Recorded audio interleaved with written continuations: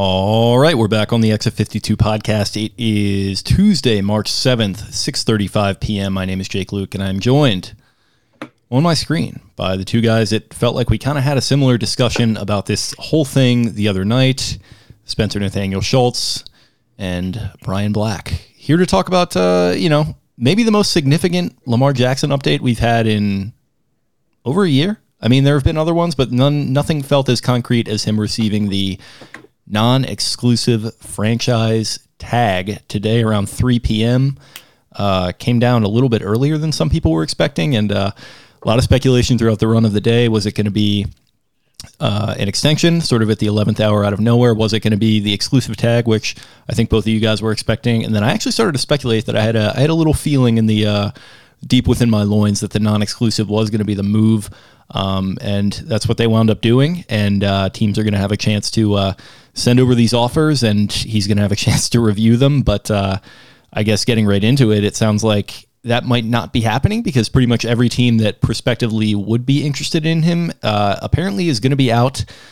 Spenny, you are named delirious for a reason. How about you give us a little wellness check and then your immediate reaction to all this? I have not eaten food since Sunday. I got super sick on like Monday morning and was just out of it for like a full day and thought it was food poisoning. Then I had a fever of 101. Fran made me take my temperature, and we're down pretty bad. I feel pretty lightheaded, pretty loopy here, and I've slept probably, 35 of the last 48 hours or something. So I'm just a pool of jello right now, but rested enough to be able to comment on this everlasting, gob-stopping, fun, flippity-fun saga as it goes down. And like you said, I mean, it's just a very peculiar situation. I didn't think that the Ravens would go the non-exclusive route. I thought they would go exclusive. I thought that would allow them to maintain control in the most sense. And then shortly after the announcement comes out, we have Joe Person. Scott Fitterer certainly will discuss and has discussed Lamar Jackson because that's what he does, but the Panthers are not expected to be in the Jackson market per league sources. Vincent Bonsigno, you can hear the music in that one. If you are wondering if the Raiders will be involved in Lamar Jackson, the answer is very unlikely. Diana Rossini, the Atlanta Falcons will not be pursuing Lamar Jackson, which has been retweeted by the Falcons. Jeff Darlington, the Dolphins will not be pursuing Lamar Jackson or any other starting quarterbacks this offseason. Multiple team sources tell me, as one source said, Mike fully believes Tua is the perfect fit for his system. And then there was a Commander's tweet from, I think, what is his name? Jeff Kime, maybe, said, not here. So very peculiar. The entire realm of teams that have been linked to Lamar Jackson, Derek Carr gets signed to the Saints as well, are immediately refuting that they will have a connection with Lamar Jackson.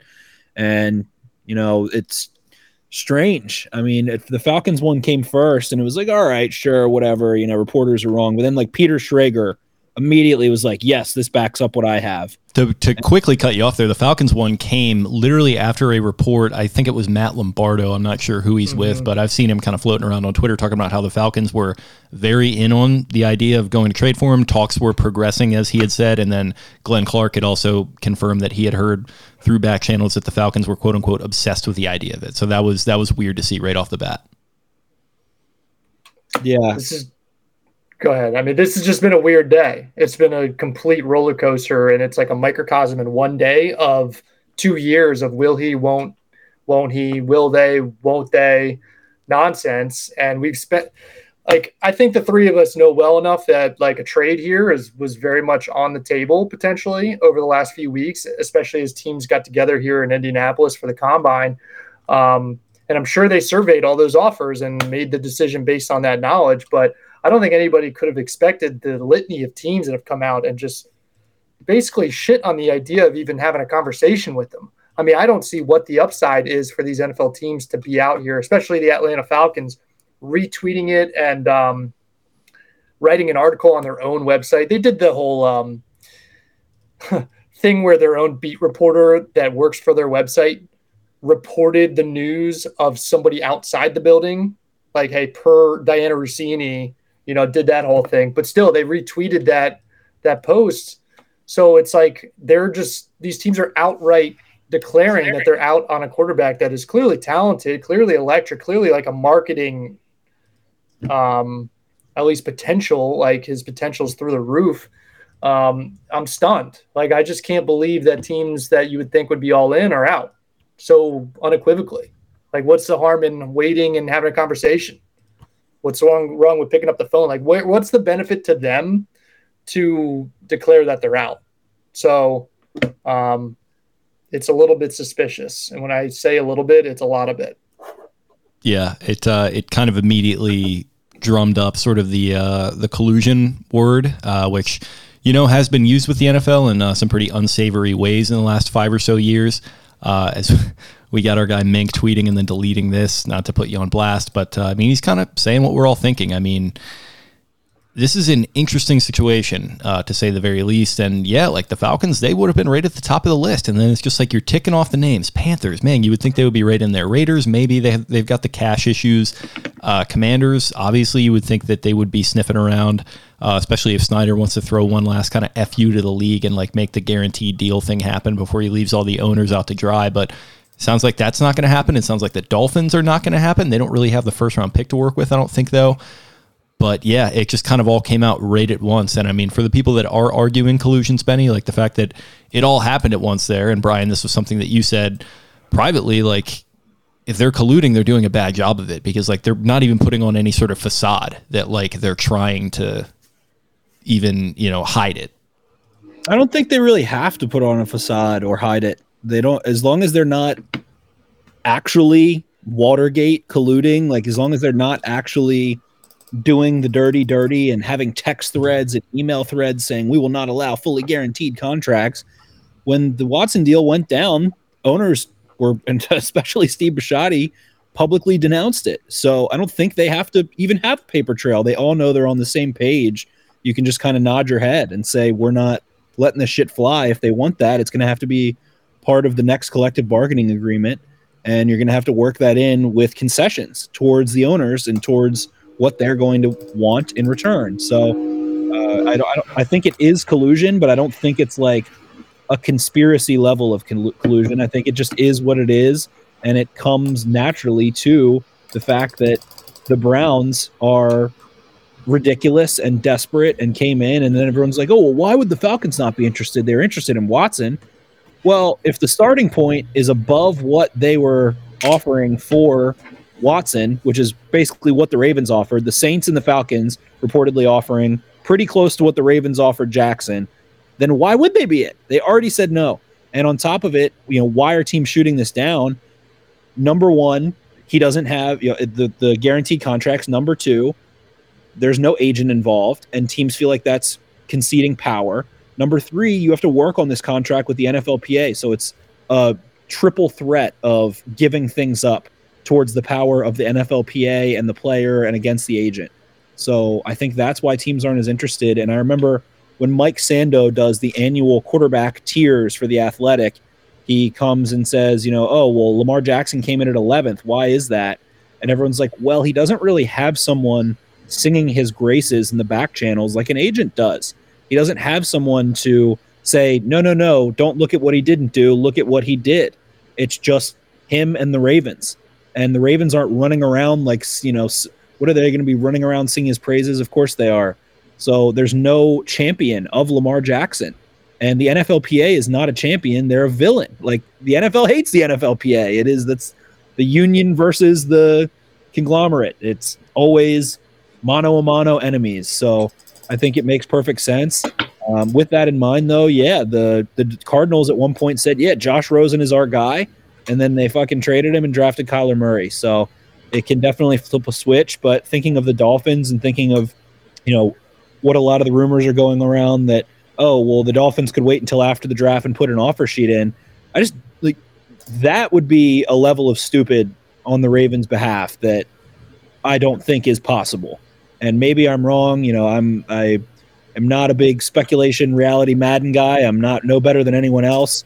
But I just don't fathom how you can let this quarterback class go by you and not get a pick out of it, and then go get the Dolphins pick, who made the playoffs, Then you're going to give them Lamar Jackson. They're going to make the playoffs. You're going to get 2 low first-round picks, and that would be just complete and total failure. I don't think that's a possibility for what would be happening. So a lot of interesting stuff going on, but most of all, it feels like the Ravens probably knew what was going to happen.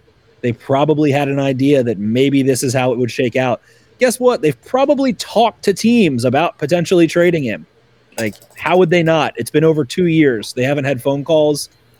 So what are the odds that Lamar himself has reached out, or the NFLPA in some fashion reached out to these teams already, and they've kind of put their offer out on the table, the same type of offer that the Baltimore Ravens have turned their nose up time and time again, and the team saw the offer and did the same thing? I mean, what's the possibility of that?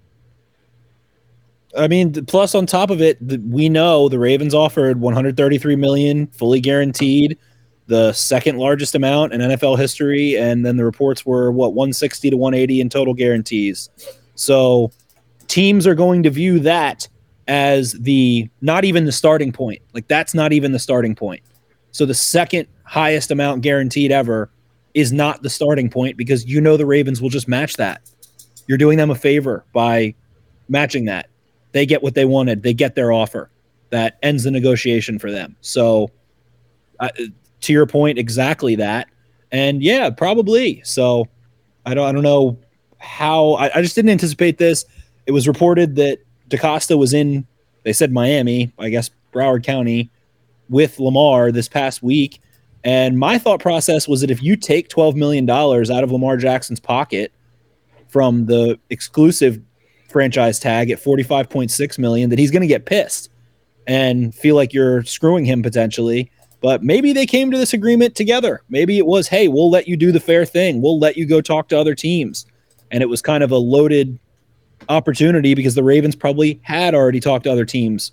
So it feels like maybe it could have been somewhat of a mutual decision. I don't know, but it also feels like the summation of over 2 years of negotiating and the Ravens being like, all right, we've got nothing left. We're done here. And made progress. The interesting aspect to me with all that is that it just sounds like it's just radio silence from his camp going back, not just days, but like a long time at this point. And they just can't get him to come to the table. They can't get his quote unquote camp to come to the table or whatever.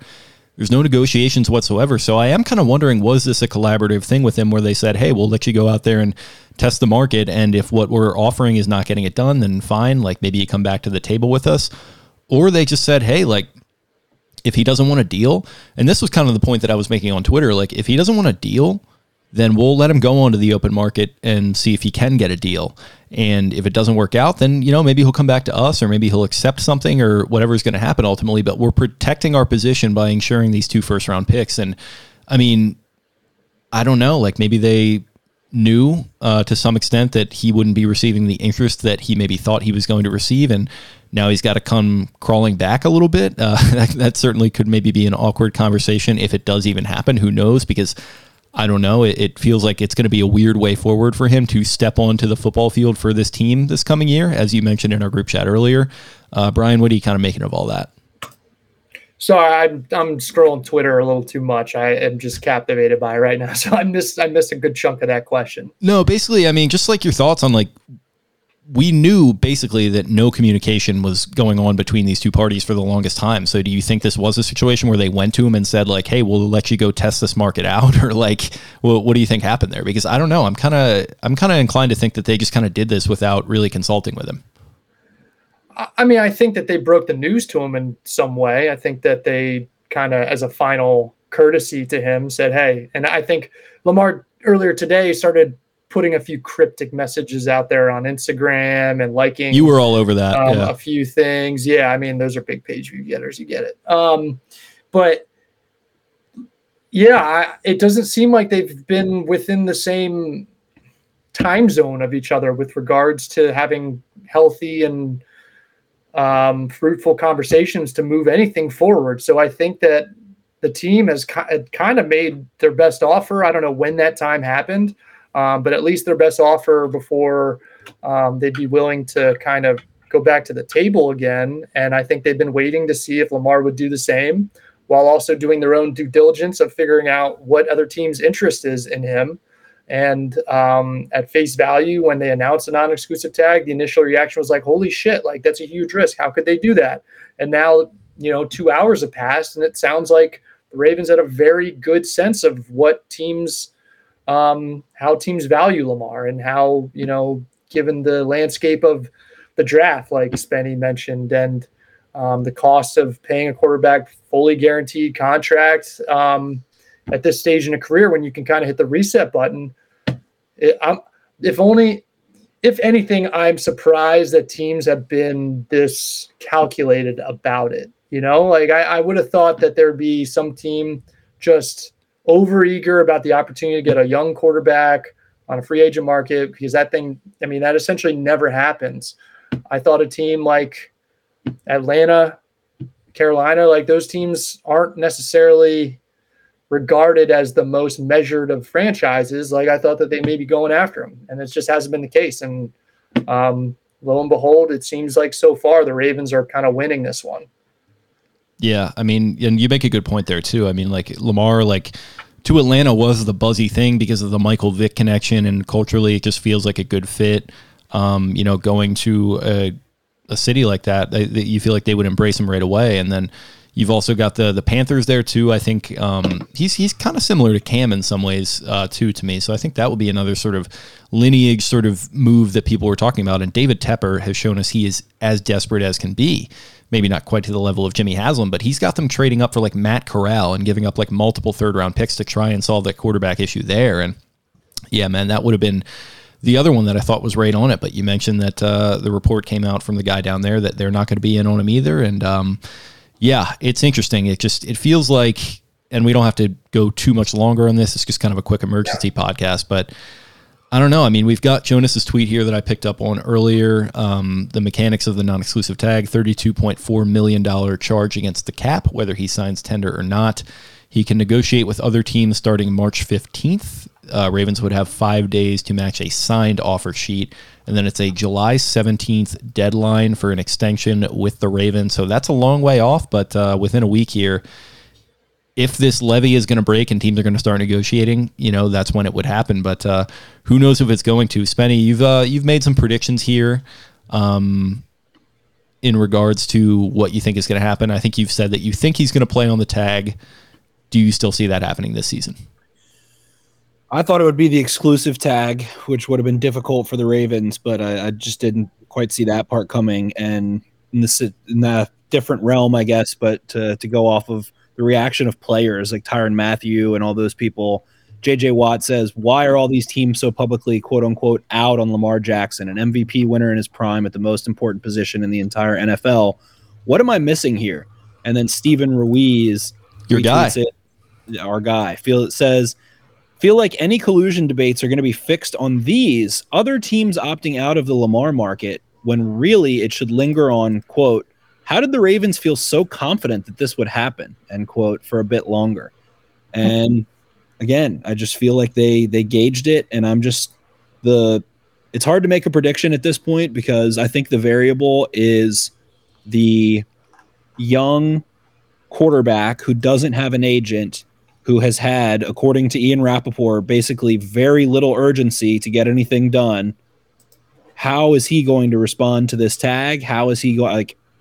Is he going to show up for training camp? I don't know. So if I'm trying to think of all the possible options. Option one is that no one makes or puts out an offer sheet, I guess. I guess someone probably will, but if no one does, then he comes back with his tail between his legs to a degree, doesn't come to OTAs, maybe shows up for training camp, maybe doesn't, maybe just holds out for a bigger contract and extends that into the season, or someone sends in an offer sheet and the Ravens match it. Does he feel like, I wanted to go with that team, I negotiated with this new team, they sold me on a pitch, they gave me the red star treat or the red carpet treatment and rolled it all out for me, I want to go with them, I'm not staying in Baltimore.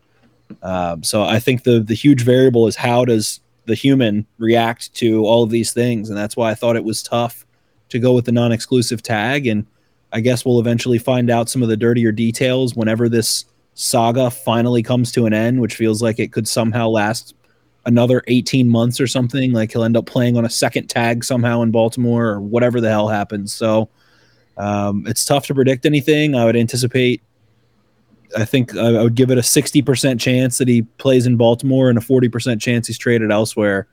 But the downright rejection of all of these teams publicly coming out feels like it is certainly in uniform with we're all standing together. We are not giving a fully guaranteed contract to a second quarterback, and specifically to one that does not have an agent and is being represented by the Players Association, the union. So I don't know. It's unprecedented. It's the weirdest situation that has really ever occurred. And for me to have a solid prediction, I would just be selling fool's gold. I don't know what's going to happen, and we'll see. But it just feels like the Ravens' relationship with Lamar Jackson has to be drawn to a millimeter thin thread at this point with how this has played out over time. If you would have asked me 2 years ago, would a deal get done? I would have told you by the end of that offseason, in 2021, he would have been signed to a deal. So it's very peculiar, and I don't know what's going to happen. Yeah, I think right up until literally last week when I was on with Glenn, I was saying a tag and a trade is what I thought was going to happen. And I don't know. I probably still thought that as of a couple hours ago. And then all these reports come out. And is it collusion? Is it soft collusion? Is it something that people aren't going to be able to prove? Maybe not. But I don't know. It just feels like this market hasn't materialized thus far. We'll see what happens. Maybe somebody breaks. But Brian, I know you got a date with AAA here. So how about you get your last take? I know you already blogged this to Barstool, but final thoughts on today. Just a lot to take in right now. It's a lot to try to digest. And I kind of went from swaying down to like, hey, maybe 20% chance Ravens, and Lamar are still together week 1 of this season, to now all these teams turning it away. I'm up to like 40%, 50% maybe. It's all over the map, and it's just a microcosm of this entire saga. Nobody seems to know what they're doing except for the people involved. And we're just sitting here speculating. And I'd hoped at the very least, like we'd have some sort of resolution, whether it be trade or extension today. That was obviously a pipe dream, but I think the way things have played out, just like Spenny alluded to, we're kind of looking at the potential of just an even longer dispute that could just really continue to get dirtier and dirtier and less fun. So I don't know. I guess we just got to wait for the next chapter. Yep, pretty much. And I think, in keeping with what both of you guys are saying, I have no prediction either.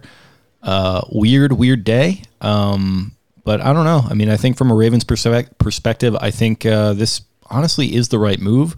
I probably would have more so maybe if like a trade market was going to materialize weirdly, because I feel like that would give them a little bit more of an out. But what do you got? I think the Ravens have won the day, if anything, though. If there's like something to take away from it and to look at a scoreboard, I think the Ravens won today in a big way.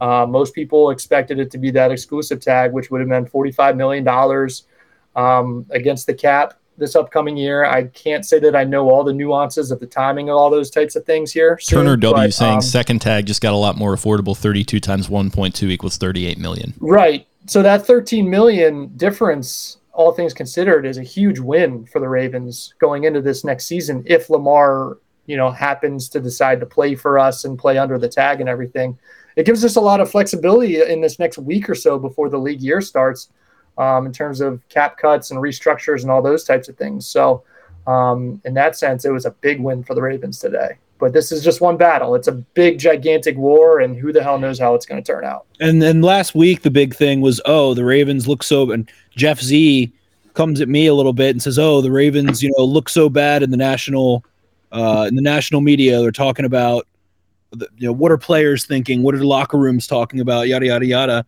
Well, suddenly the voices have shifted from attacking the Ravens to kind of attacking the owners as a whole. So to Brian's point, who did have to jump, but the spotlight has diluted from the Ravens ownership to NFL ownership. So suddenly it's, oh, wow, the owners are doing them dirty. Why aren't the Panthers calling? What the heck's going on? maybe there was more than meets the eye. So, like Brian said, it's a war. This is one battle, but I think the Ravens didn't need to come out and make some statement or deliver some sort of, privacy break between them and Jackson. And then for the logistics of it, like Turner broke down, the $32 million tag, the Ravens will have to be cap compliant by 4 p.m. on the first day of the league new year, which is the 15th of March. They're going to have to clear out about $10 million in space. They have several different avenues. They have enough ability to restructure just guys like Ronnie Stanley and Marlon Humphrey and Mark Andrews to do that, or they could cut a Chuck Clark or a Gus Edwards as well to give themselves a little relief, but they don't have to have this full-blown fire sale, and they can probably afford to bring on a couple modest free agents to fill out gaps that they feel like they need. Maybe a mid-level wide receiver, maybe a cornerback 2-3 type, a veteran corner that is on a third contract or something of the sort, like Fuller last year. So a little bit of the logistics there, but it's a lot to go, and the kind of uniformed front, I think, speaks loudly that the Ravens were not in the minority or doing things strangely, that this deal and what the NFLPA has turned this contract into are a lot bigger in terms of ramifications than Lamar Jackson and the Baltimore Ravens. And that stems from the Haslams and the Cleveland Browns and Deshaun Watson's contract. So it has been not a butterfly effect, but a tidal wave from that contract. And the owners are clearly fighting back tenfold against the possibility of that happening. Yeah, definitely. And I don't know. I mean, I do hope that we can come to some resolution, as you mentioned, prior to the draft, because it just feels like, man, that would be quite a risk that like maybe he's not going to report or whatever happens. You really do want to have that quarterback question mark pretty much dealt with by the time the draft is coming up. Because you got 4 guys that are going to go in the first round here. Maybe another one's going to pop up. Who the hell knows? So I don't know. I'd hope they'd be able to do that. But as things stands right now, it's a lot of questions, not a lot of answers. It seems like the Ravens are kind of sitting in the catbird seat, at least relative to where they had been, where they were just taking L after L after L over the last couple months, to the point where we were recording a podcast talking about the L's they were taking last week over something completely unrelated, might I add. So yeah, this was, I don't know. I don't know if I'm going to say it like settled things down, but it certainly was a step in the right direction for them at the very least, where it feels like now things are kind of, it's not all on them. Not all the pressure is on them. And to the point about, Steve Bisciotti not wanting to give up the guaranteed money. And it's like, oh, Steve Bisciotti, billionaires, this, that, and the other. Well, maybe he's not the only one. And I think we're seeing that play out right now. And whether they're colluding or not, soft colluding, whether you can prove it or not, it seems like we're kind of seeing it play out right now, where they are not interested in giving anyone a guaranteed contract. I mean, if we're not seeing this guy who, in my opinion, way, way more deserves it than Deshaun fucking Watson, then we might not ever see it. And I guess this battle is going to be kind of pivotal in that regard. But other than that, yeah, that's, I think, pretty much all I got on today, which was kind of a wild one. But yeah, it felt nice to get a real concrete update on this for the first time in a long time.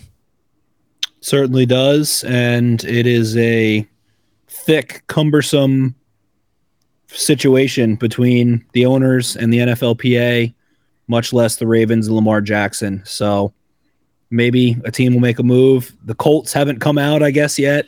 The Colts and the Lions are the two that have not come and dismissed this fully. And to Ryan Mink's point of his now deleted tweet, I'm sure teams are still going to check in again. Why wouldn't they? Why wouldn't they just call again? They don't have anything to lose. But it feels like ownership is, it feels like the GM's job to call, but at the end of the day, the GM's boss is the owner. And if the owner is saying, no, we will not pull this trigger, then calls might be made, but deals might not be struck. So the saga continues on for now. I guess it's painful because you would think that this would have come to a resolution before the draft, but now the possibility of, I guess, someone making an offer sheet after continues on. So the draft can't even give you that kind of clarity unless the Ravens end up making a draft day trade or something of the sort. Bill Barnwell was talking a bunch how the Ravens don't have to go by the offer sheet still. They could still do a sign and trade for Lamar Jackson to another team, like he was using the Texans as a hypothetical. If the Texans would be willing to give the number 2 pick, but not the number 2 pick and then a future first as well. And the Ravens were willing to do that. So more variables, more, I guess, fun. It feels like, though, we're reaching the beginning of an end with it. And it has felt like there would never be an end in sight. But now it feels like a lot of major strides were taken today. The veil's been lifted. We see what teams are saying about the situation coming out, basically against the idea of that long-term, fully guaranteed contract. So we will continue after it. Yep, we certainly will. And yeah, I guess that's pretty much all we have for you guys on today.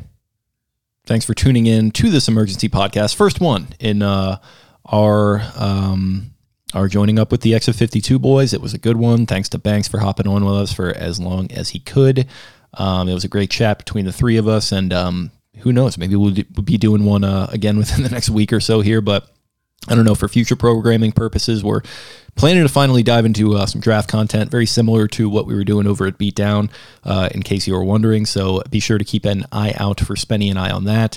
Also, keep tuning into the main feed for the trio of boys, Banks, Taylor, and RDT, still doing a great job. I rode bitch with them last night and did a little producing, so that was fun. And yeah, we're just continuing on with this new partnership. It's been a fun week or so thus far. Thanks to everyone that's reached out with all the kind words and tuned in tonight to, like I said, our first time really taking this thing live, I'm pretty sure. So that was great. Thank you guys, as always, for listening, and we'll talk to you again very soon. See ya. Arrivederci.